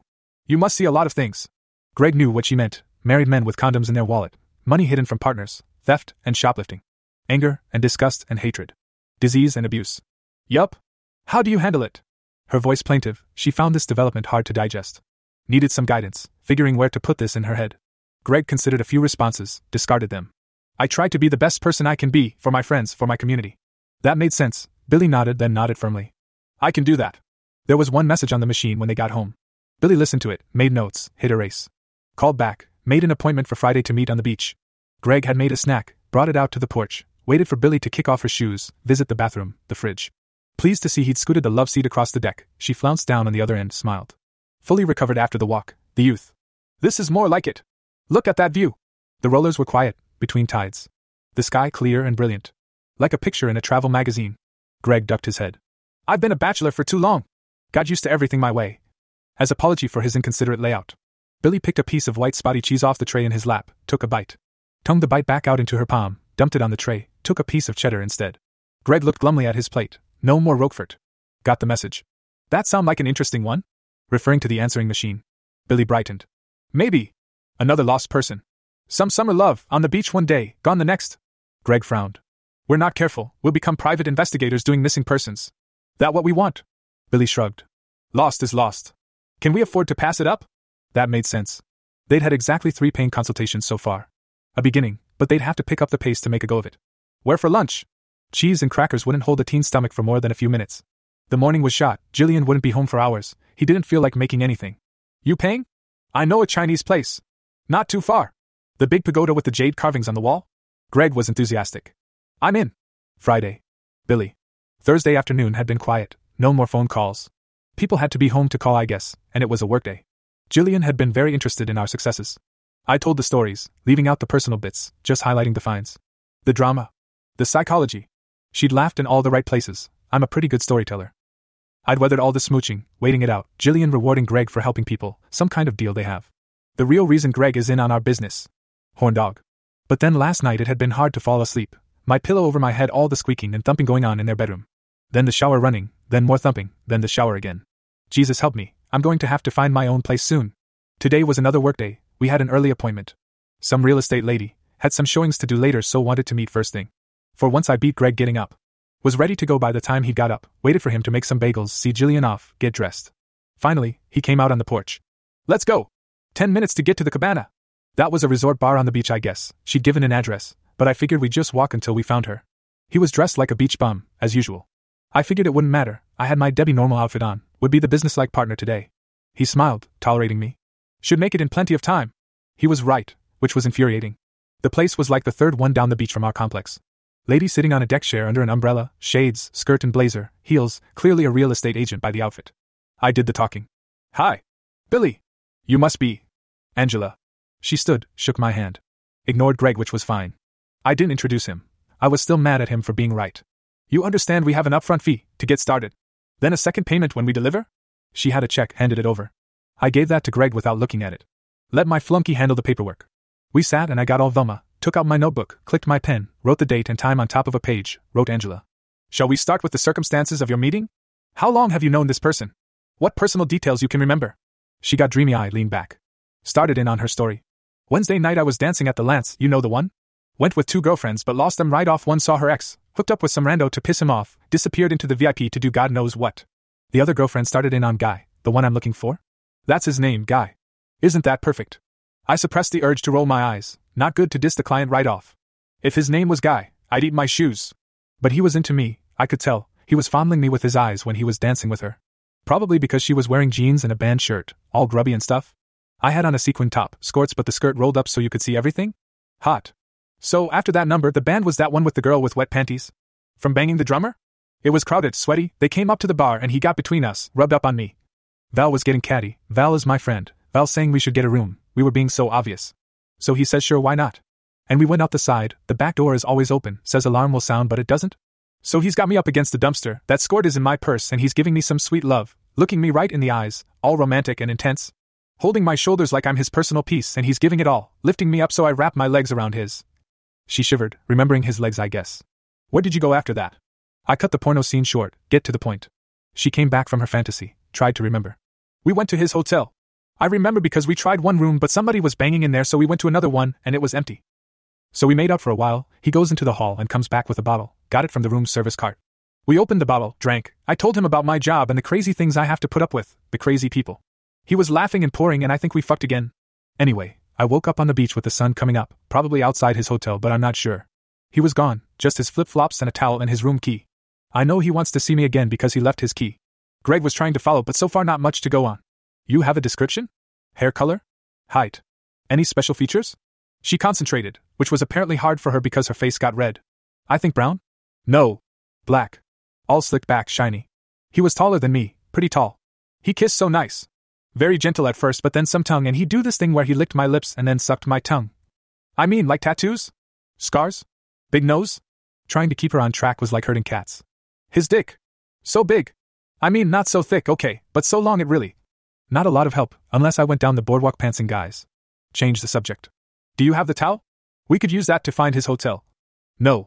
I left that on the beach. It was all sticky and gross. But I have his flip-flops. And the room key, right?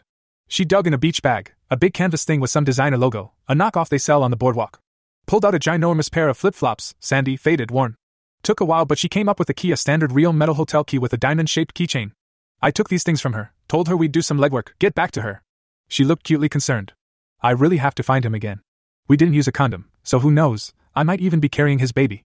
Here's my number, call when you find him. I'm busy all day, won't pick up but tonight I'll be home. Call before 10 because I head to the clubs then. I took her card, yup, a real estate agent. And she was off, clip-clopping up the walk in some impractical heels and a long tight skirt, barely able to take a step. Greg was dubious. Doesn't seem all that broken up about losing him. Out again tonight to find another guy? I nodded.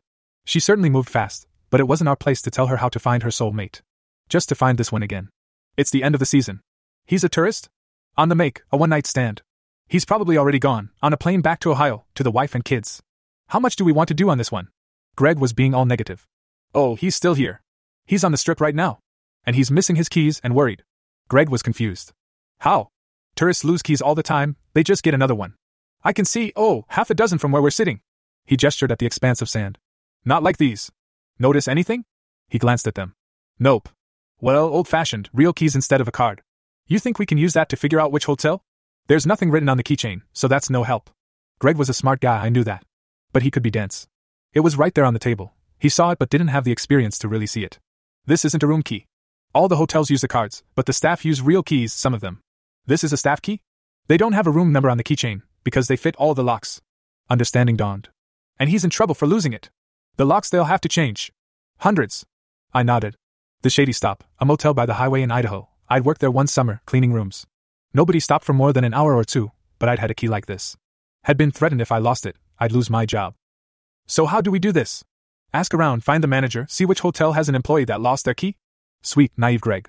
He's not gonna say anything, not right away, not to management. He's hoping he'll find it before anybody notices it's gone. Save his job. So dead end again? I admit I heaved a sigh.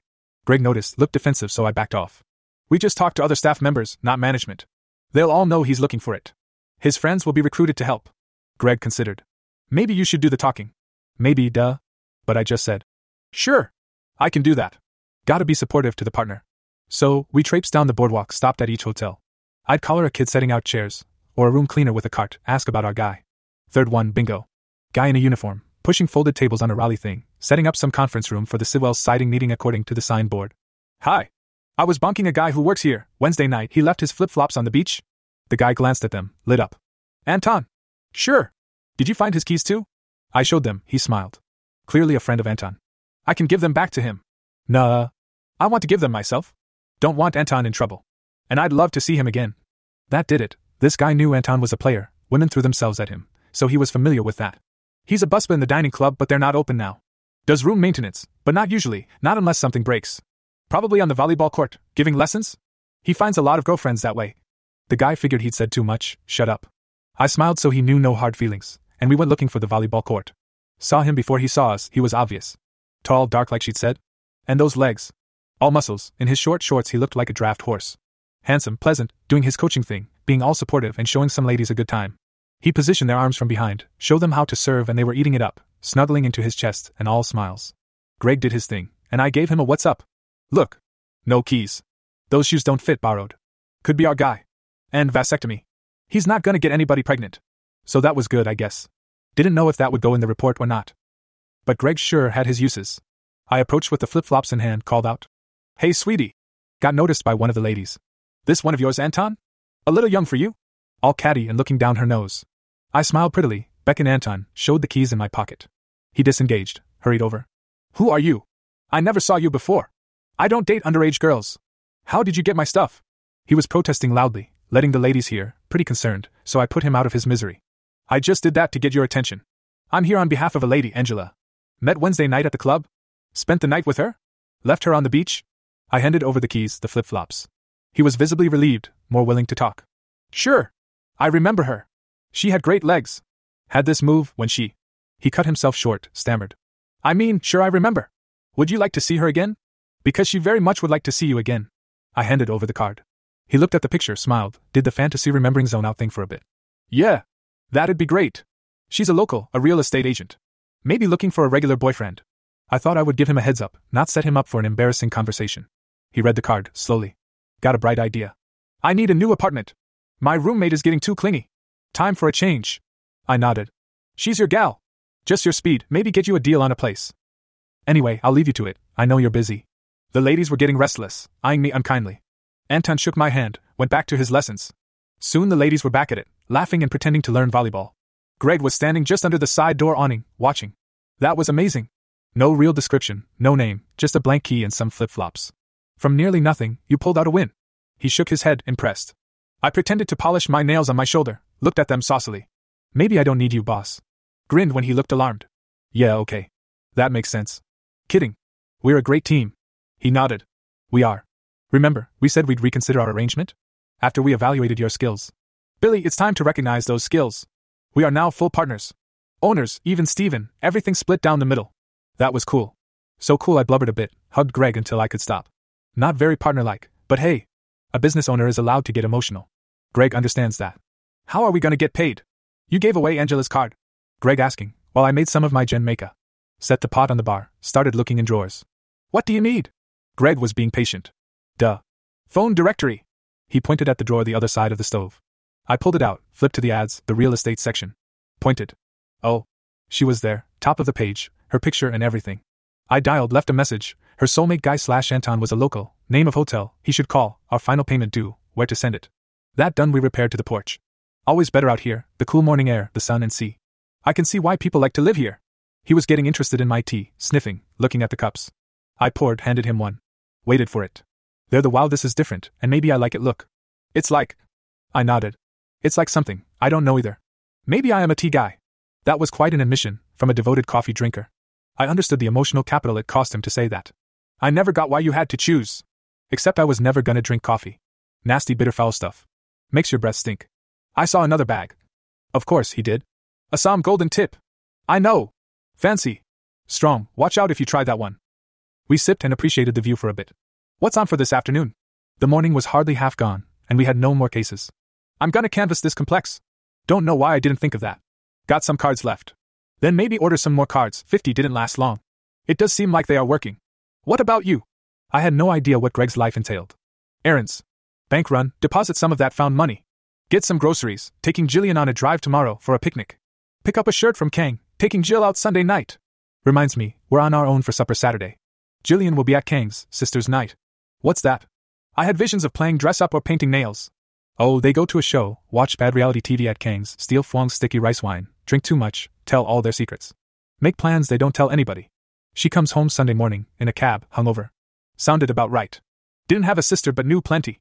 Even though we didn't drink in the church, they all found ways to get something. You could tell in Sunday service whose head was pounding, by the way they squinched their eyes during hymns. We gonna cook? Order in? Go out? I was presuming Greg wanted to pal around. Order in. Mexican? I know a place. How are you with hot food? Pretty good. We had one real Mexican restaurant, for the loggers, Mrs. Romero and her brother. Didn't go there a lot growing up, but when we did, I liked to eat everybody's peppers off their plate, ever since I was a baby. Greg looked so pleased at that. Somebody to share his love of hot food. I hoped I would measure up. Romero's was only jalapenos. Who knew what shit he would spring on me? Should we invite Nick over? She's on her own a lot, now that Kelly and Tito are a thing. Good idea. I'll drop by on my walk, ask her. She okay with hot food? Greg laughed. Yup. Vietnamese, since she was a teenager, hot as they can make it. Okay, that was one more thing about Nick that made her cool. She was winning the cool contest by a big margin. I like Nick. Just putting that out there. Greg nodded.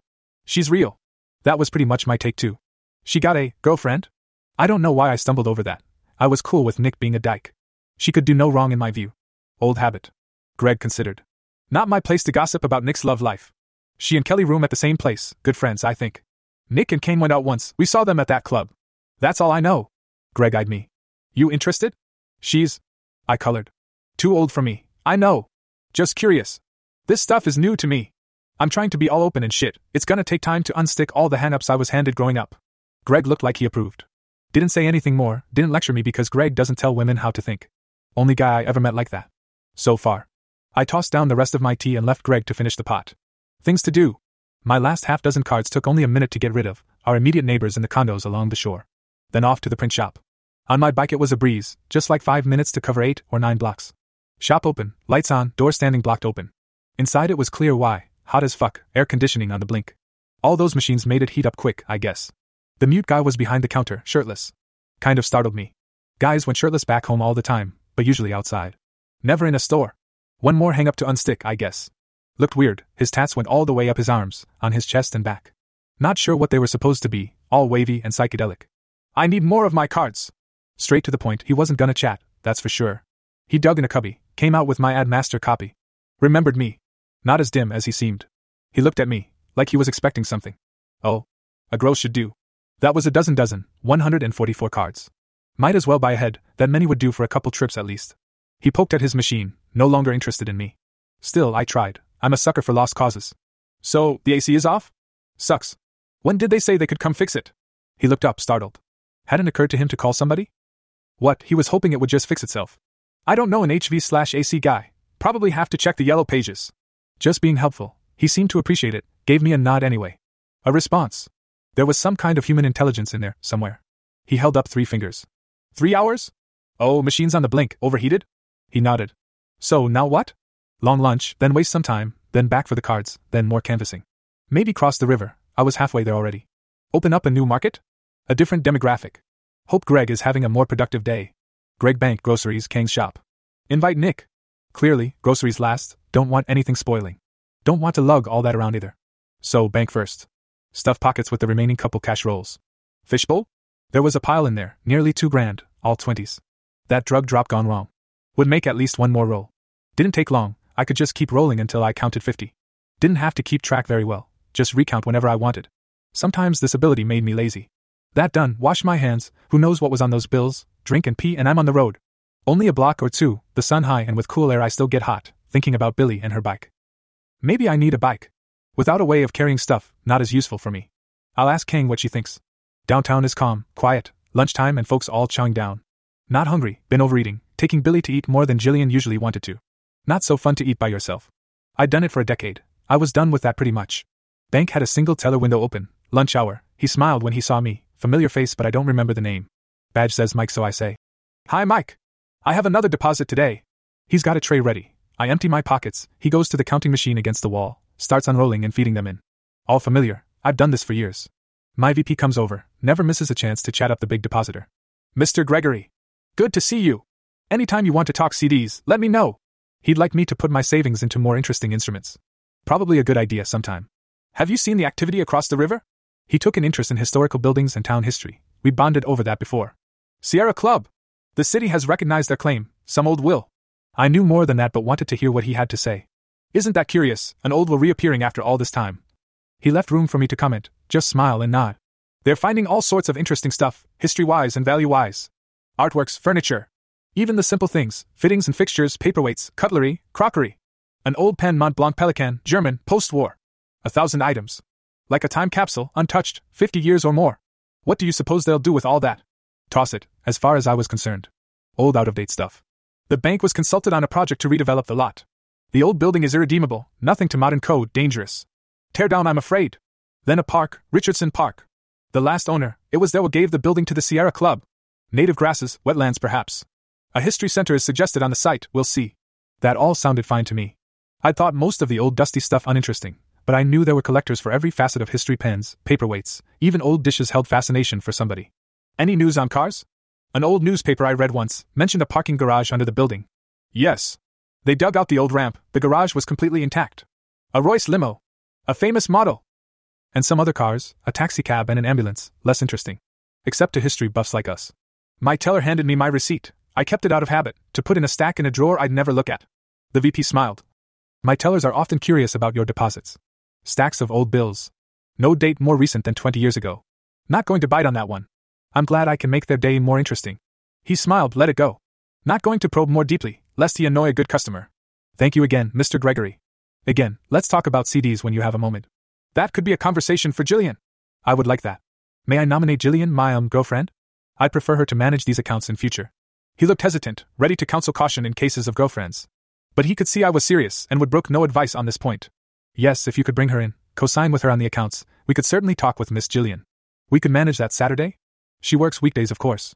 That also tripped him up, a brief wrinkling of the brow. Why did my girlfriend work, when I had mad stacks on account? Well, none of his business. "I can have a teller prepare the paperwork, ready for you whenever you find it convenient." That business complete, off to King's for my new dress shirt. This was going to be the fun part. King wasn't there when I arrived, the shop closed with a sign on the door, "Out temporary." Well, that was stilted but perfectly clear. Glancing around the building I saw her in Phuong's apartment, dishing up some mess of vegetables and beans, something Vietnamese, I'm sure. Set his table, served up a generous portion. Seated him, gave him a quick kiss on the cheek. And back through the building, into the shop and flip. The sign now said open. "Gregory! Come in, I have to fit you." That was worrisome, I'd thought all the fitting was done. She led me by the hand to the back room, stood me at attention, put my arms out. The shirt was linen, which creases something awful. She was careful to drape it over my shoulders, the sleeves not yet attached. Snugging it around my middle, she paused, looked up at me, frowned. I knew it! You've been eating! I was astonished. I shouldn't eat. A snort. Not like this. I can fix it, give me a minute. She whipped it off, did something violent with the seam ripper, went to a machine with what looked like the tatters of a shirt.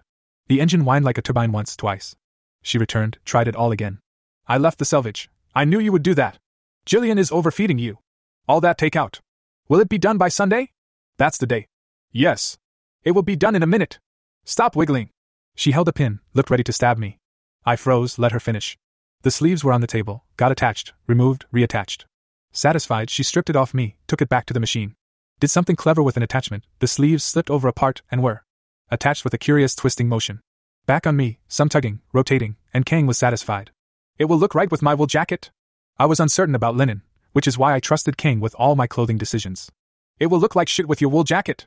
That's why I made this jacket. She whipped some cotton thing off a dummy, got me into it. There were no buttons on the front. She held it closed, marked it with a fabric marker.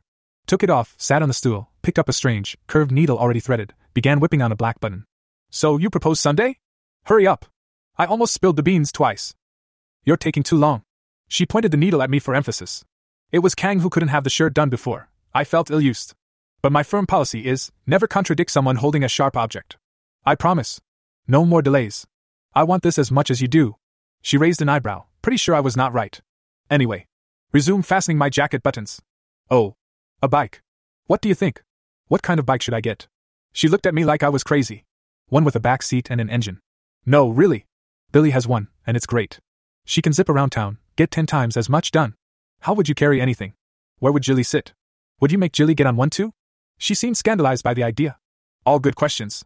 Just for me, for errands? Maybe a trailer thing. I see parents pulling kids around in a sort of pod that rolls behind. I could carry stuff in that. She didn't dignify my notions with a comment, continued pulling stitches. Casting my eye around the room, I spotted a worn leather jacket on a rack covered with a sheet. Nick's jacket. Nick needs some alteration? She looked at me blankly, then figured it out. No, we pulled a seam. I'm gonna resew it. She blushed, looked down at her button.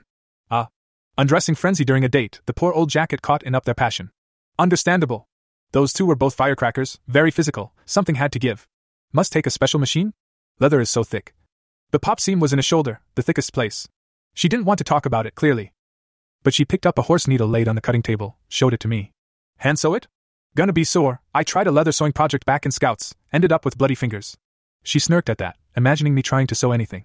Finished my buttons, got up and redressed me. Turn around. I did as I was told, another policy of mine when dealing with family. She looked critical, tugged here and there, then dismissed me. All done. Don't spill anything on it. Try not to get fatter by Sunday. She left me then, back to the front room to do whatever she did. I delayed, found her full-length mirror, looked myself over. 2-button jacket, a bit of lapel, light blue. Lightweight white linen shirt, button-down collar, cool and comfortable. Pretty sharp. Jillian would outshine me by about 1,000%, which was kind of the plan. At least I was decent, not an embarrassment, looked like I was trying. I found a hanger, put all that on it, redressed in my street clothes. Out front Kang saw me leaving, glared, grabbed my hanger, pulled a wispy plastic bag from a drawer and whipped it over my new clothes in one smooth motion, handed it back. Thanks. Jillian is looking forward to Saturday night. She smiled at the thought but didn't spare me a word or even a glance. My relationship with Kang sure was different now. Instead of respected customer, my accustomed role for years, what was I? Sister's boyfriend. That explained it.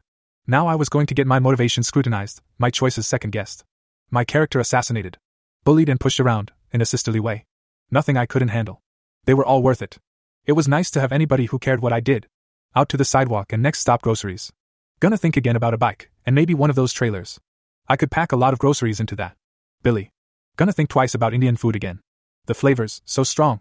Mysterious-looking vegetable stews over rice, yards and yards of rice. Hot as blazes, that had been kind of okay. Those pastries hadn't been too bad, samosa? Something like that. Potato and peas, very familiar. Toasty brown crust, deep-fried, yum. But even that had been dusted with some strange brown powder, salty, super savory. Thinking I liked that, maybe? And the dessert thingy a donut hole in perfume? Take some getting used to. All in good time. Gotta try everything, become an adult woman who knew about things, could express preferences. That pretty Indian lady had been nice. Her accent. Gorgeous. And those dark eyes, wow. So many different people here. It was already so fast, they just had to dish it up. Lunch took only a half hour. Leaving what? 2.5 to burn. The tea shop was down the street. No need, still had a bushel of tea leaves back at the condo. Cross the river? Scope out the residential folk. Nah, wait until I have cards to distribute, no sense covering that ground twice. Hopping on the bike, I drifted across downtown, traffic not bad, careful of pedestrians and parked cars. So many people. Kind of like that video game, Frogger? Don't get squished. I could ask around here, see if business folks would post my card or set it by the register. That would work better if I'd done a job for them already, had a grateful client. Maybe later. I'd try that thrift shop up the hill. They'd had a bulletin board full of business cards. I could ask to put mine up. And the pet store. Just a place to advertise a lost pet service. Decided, I turned uphill, shifted down, pedaled hard. It was nice to exercise, really work. I'd been sitting and walking and eating but not really stretching any muscles for days. It showed, they burned, twinged. Take it easy, don't want to go lame, that would put a big hole in my canvassing. Not long and I was into the vacuum cleaner repair and body shop part of town, small businesses, small budgets. Regular folk stores and services. This was more like it. My kind of people. Not much different from Idaho. Except for the super fancy cars parked here and there. Folks with money weren't above getting a vacuum repaired. I parked the bike in the rack out front, went into the pet shop, breathing hard. Hello? How are your puppies? The gentleman behind the counter was sweet. White hair, red face, kind of like Santa Claus. Puppies? Oh. No, I bought those dishes for my business. He looked interested. Rats? I don't have a card to show him. I should have kept one, as a sort of personal business card. I find lost pets. It's a service I provide. That got him interested. A real pet guy, not just a flunky. Maybe this was his shop. That sounds very useful. If you like, you could leave something by the register? I could let folks know. Well, that was easy. I reached out, shook his hand, grinning. I'm having some cards printed up right now. I'll be back in a couple hours? He thought that sounded about right. I stayed a bit, told my snowball story, got a big smile out of him. He genuinely liked dogs, it seemed, laughed at all the silly doggy parts. Well, I'm gonna go see who else will maybe let me post my cards. Got time to kill. The copy shop AC is broke, some machines overheated. Anyway, that guy hadn't even called anybody. Just took his shirt off and propped the door open. Mr. Claus shook his head, scared. Mrs. Friedman used to own that place, retired. Employee bought her out, that skinny quiet guy. He's not half the businesswoman Mrs. Friedman was. The place is going to ruin. That agreed with what I'd seen. Maybe he just needs to learn the ropes. Santa shrugged. Not sure he's trainable. A little apologetic laugh. I said goodbye, went down the street to the thrift store. Careful to park my bike beside the store, not in front, don't want anybody getting any ideas. This lady was okay with my putting my card on the board, remembered me from buying the bike. Quick stop in and out. Why not try all the places? With walk-in traffic anyway. So I did. Vacuum guy, spoke only a little English but once I made myself clear he was good with it. Down an alley, soup place, waitress said sure. But I'm not sure the boss would have agreed. Furniture thrift store, nobody in there wanted to talk to me, their loss. Heating and air conditioning. I got an idea. Dusty door, fogged glass with HV/AC keep your cool, in ancient letters stenciled on. I went in, the door banged. Behind me on its stretchy spring, startled me. Old guy sitting on a stool behind the counter, very old, grimaced. Sorry! I'll be more careful. He nodded, stood carefully, gave me a can I help you? Look. I gave him my pitch, didn't have a card to show which annoyed him. He already had a few business cards by the register, I figured it was gonna be okay. I'll bring some by after the copy shop gets running again. He perked up at that. They had a breakdown. AC down, machines overheating. Poor guy running it has no idea what to do next. He nodded. Mrs. Friedman had us in there twice a year, maintenance. Clean the drip trays, the drain hoses. Check the gas, motors, fans, electronics. No trouble for years. Yeah, this guy is in over his head. I have an idea. If you were to just show up, he'd probably be grateful? The guy looked dubious. It's probably just a plugged drain, trip some overflow switch? How long could it take? He sighed. Who is gonna pay our visit charge? We get there, he says no, we're out the cost of the trip. I didn't think that guy would push back, he'd just accept the miracle, be glad to be back in business. And his delay was costing me something. Who knows if he'd really have my cards in 3 hours, or even today. Tell you what. He kicks up a fuss, I'll be back later with my cards, you give me the bill for the wasted call. What could it be, about what I charged for one job? I reached out ready to shake. He looked alarmed, took my hand cautiously, shook. You probably gotta tell him, you'll be back every 6 months. To do maintenance? He'll just take your word, I think. We can avoid this in future. I left, careful to let the door close quietly, leaving him with a surprised look. Like he never met a kick-ass get-shit-done businesswoman before. I continued down the street, 6 blocks of family-owned businesses and some fast food joints for variety. Success about 50%, folks agreed to display my card. Some of them the first time, hadn't done that for anybody before. What can I say, I'm dang persuasive. That done, the day is heating up and I'm getting sore on my bike seat. Haven't ridden so much since middle school. Took the bus after that, high school was in the next town, 30 miles over. I never had gears before. That's awesome. I can really get going on the level. Downhill it even gets scary. I quickly learned to use the back brake mostly, keep it from trying to hurl me over the handlebars. Cranking up the hill, around the golf course, hurtle down and across the tracks and to the creek. A mobile home park next, literally on the wrong side of the tracks over here. Probably not a lot of folks wanting to pay my rate in there. After that, the open countryside got really hilly, so I didn't want to go too far. But I'd been going what? A couple hours? And I was maybe 10 miles from the condo already. The freedom. I can imagine maybe riding to the next town if I need to, or down the coast, get somewhere else in a day easy. No gas, no insurance. Just me and my trusty bike. And something to drink. I figured out my mistake once the sun started beating down. Powerful thirsty. There was a cage bolted to the frame, probably for holding a water bottle. I should get me one of those. Rather than suffer and die out here, I decided to head down a lane to a farmhouse, ask for water. I'm pretty good at approaching people, charming them into helping me. Nobody home apparently, but that's often the case with homesteads. Folks out working, nobody visible around the place. So I knocked first, though I could see a garden hose and a hydrant from where I stood. Some sound from inside, a baby fussing? Then the door opened quietly, a face peeked out. "What can I do for you?" She seemed impatient, looked over her shoulder, back at me. "I'm out riding my bike and I forgot water. Can I drink from your garden hose?" Her expression softened. "Come in, honey, I'll get you something. You don't want to drink from that nasty hose." She pushed the screen door open, so I took it, followed her back in. Yup, a baby fussing in the other room. Mom led me to the kitchen, got a glass from the dish drainer, ran some water, handed it over. I was so thirsty I downed it in one long go. She looked unamused, refilled it for me. I went slower this time. "You from the city?" I shook my head, finished drinking. "Just the coast, came out here on my new bike to see what I could see." The baby got louder, she looked distracted. "Go! I'll finish up." She went to the back bedroom, and I heard the baby cry modify, quiet. She came back with her over one shoulder, patting her back. "Won't sleep? Colic?" I didn't know a lot about babies, except when one had colic it was hard on Mom. She shook her head. "Freddie, that's her older brother, put her favorite stuffy somewhere, I don't know where. She won't settle without it. And now Freddie is asleep, and she won't go down." "How old is Freddie?" 4.5. "I'll help look." We went into the living room, I sipped my water, looked slowly around. The floor was a blizzard of toys, crayon books, sippy cups, cast-off socks and shoes. The usual baby home mess. Mom was towing stuff around, listlessly turning things over hoping the toy would appear. Not really any place to hide. "How big is her stuffy?" Mom held her thumb and finger apart on one hand, about 6 inches apart. So, not a lot of choices. I picked my way over, knelt on the couch, looked behind. A little table, some potted plants on them, getting the light from the window and out of range of little hands. Nothing else there. There were baby gates, the kid had to have put it somewhere in here. Or in his room, but I wasn't going to go there yet. A bouncy chair on a frame, nowhere to put anything. A toy box, the lid open, a glance showed it empty, everything vomited onto the floor as was usual with a 4-year-old. A rocking horse, suspended on a springy frame, crudely made from wood panels, faded and scratched, hand-painted design. Probably a hand-me-down, a family thing, they didn't make them like this anymore, too much chance of springs pinching little fingers. I knelt, felt underneath, ran my hand along. Closed in the front, open in the back. I bent way over, holding my glass safely away, got my hand, my arm up in there, felt up, back, forward. A softy feeling I grabbed, tugged and carefully extracted my arm. I held a little fluffy unicorn, lurid colors, outrageous soft mane and stubby cloth tail. "Horsey!" Mom was smiling, took it from me with gratitude. Went into the back bedroom, sorted out her napper, came back. "Thank you." I was at my wit's end. I handed back her water glass. "No problem, ma'am. That's what I do. Billy's Recovery Service. I find things. Glad to be able to help." She was impressed. "What do you charge?" "Nothing for you, thank you, ma'am. But if you know of any neighbors that have lost something, I'd be obliged if you passed my name along." "I will. Give me your number." We went into the kitchen, scribbled my name and number, my rate on her phone pad. Said my goodbyes and thank yous, went out and remounted my bike. Time to head home, it'll be more than 3 hours the time I get back. Skinny dude had his shirt back on, the place was not cool but not hot anymore. It felt like heaven to me, tired and sweaty and parched. Without asking he got my bundle of cards from a cubby, handed them over.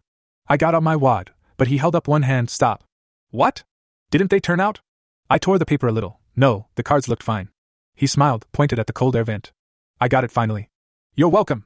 I just happened to be there on other business, and he mentioned he knew all about your system, would be glad to sort you out." I left, free cards in hand, happier than I had any right to be. Doing a good turn had turned out extra good for me. Who knew kindness could work like that? Now to hand them out. The hill was nothing now, just a few blocks, steep but nothing like those in the country. Those could go a mile uphill and then get steeper at the top. This was a piece of cake. Now I had 20 miles of county roads under my belt.